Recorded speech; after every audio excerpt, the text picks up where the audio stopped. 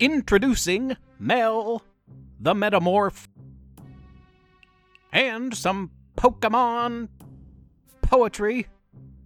Stay tuned. Professor Theo's Mystery Lab.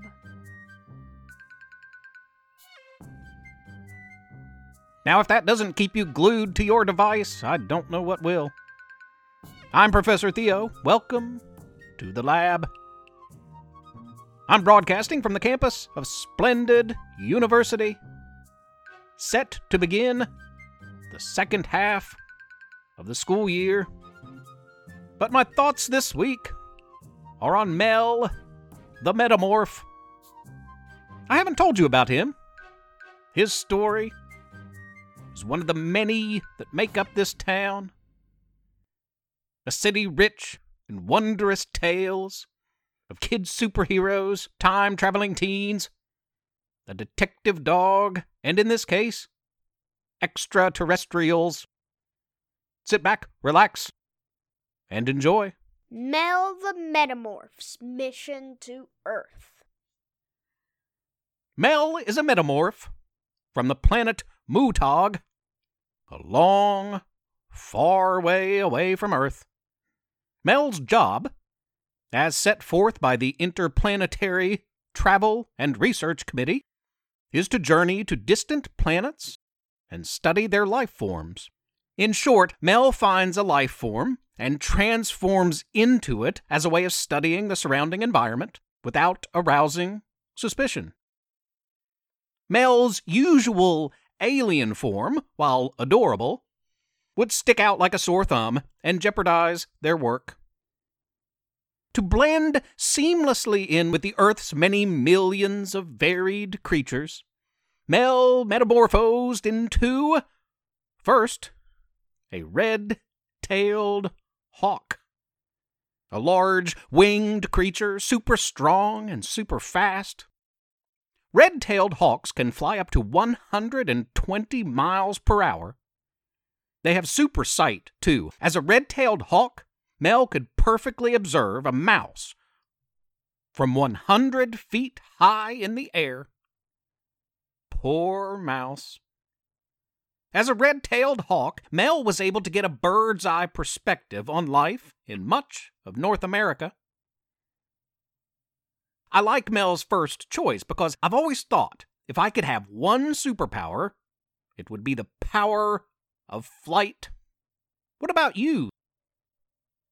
Next, in need of ground experience and a different continent to observe, Mel moved east to Africa and turned into a lion. Mel was drawn to the lion for its mass and sheer strength, and being the king of the jungle afforded a certain freedom in exploring the African continent. Nobody wants to mess with lions now, do they? Did you know that almost all wild lions are indigenous to Africa? Also, lions are the only cats to live in groups. So this allowed Mel to observe Earth kind by talking to fellow members of this particular lion's pride. A pride is a group of lions. Thirdly, after observing North America from the air by way of the hawk, and ruling the vast lands of Africa as a lion, Mel moved on to China and lived for a few days as a panda bear. Mel was drawn to the panda because it's super cute, but pandas don't move a lot. They spend most of their time eating or sleeping, and while Mel liked living that panda life, they didn't cover as much ground or gather as much information as with their previous two transformations. Further Earth studies included time as a kangaroo in Australia, a longhorn beetle in South America, and a European tree frog in, guess where? Europe. A dozen more metamorphs in, and Mel had more than enough info about this super cool planet, and really should have probably just called it a successful trip and headed home. But Mel decided one more metamorph was in order. Mel wanted to see what it was like to be a human. It would be a decision they would come to regret greatly, as human beings are oft awkward and destructive beings. But Mel's peculiar metamorphosis into a human is most definitely a story for another time. Soon, listeners. Soon. Now you try. Write a story in which something transforms into something else. This writing prompt comes to me by way of Cassandra Lipp from Writer's Digest magazine. Thank you. Maybe poetry suits your writing style. If so, perhaps you'd like to try your hand, your imagination, at one of two poetry styles I have to share by way of some pokey poetry. What is a Shadorma poem? Have you ever heard of a Shadorma poem? Shadorma. A Shadorma, it's a 6-line poem that doesn't rhyme, and it has a 3-5 syllable count per line. That means the first line of the poem only has 3 syllables. The second line has 5. The third line has 3 syllables. And then 3 and 7 and 5. Here's an example. Game, time, go. You see, that's 3 syllables. A church Pokestop. Pokeballs. Walking fun. The night brings a Venonat. The day, a Pidgey.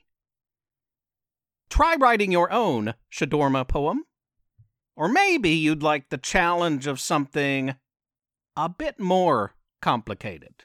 How about a Sijo poem? Sijo. What is a Sijo poem?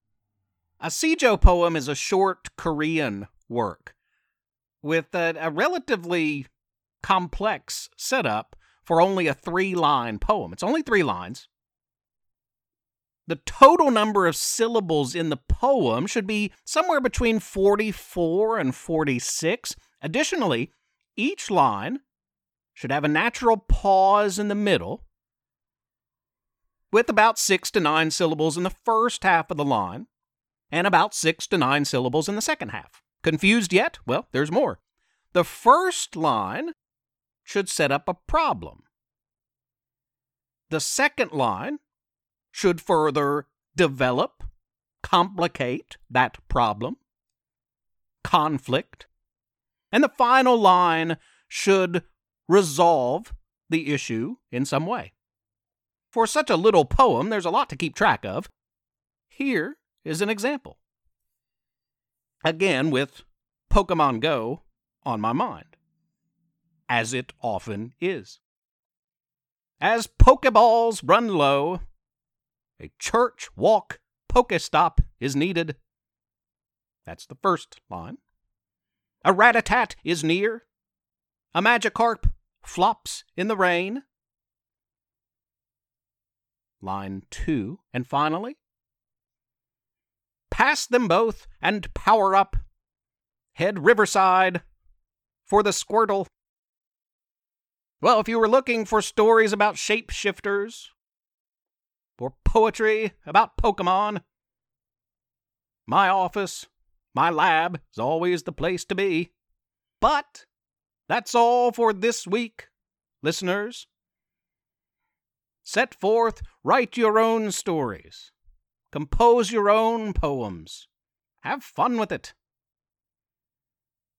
Write about something you enjoy, in a way that makes you happy, that gives you an opportunity to express some part of who you are. And if you want to share it with us, send it our way too. We'll be back soon with the story of Ghost House, brought to you by kid superhero Buck Travers. In the meantime, have a wild and wonderful and super cool week. Stay weird, listeners. Happy 2021. Hello, this is Risty Joy again. You've been listening to Professor Theo's Mystery Lab, which is written and read by my adorable husband, Jonathan Joy. And Levi Joy. Thank you for rating and reviewing this podcast on iTunes. Please continue to spread the word. Also, consider supporting this project by making a small monthly pledge at ProfessorTheo.com. You can email our family at theprofessortheo@gmail.com or tweet at us at Theo_mystery. Thanks for listening.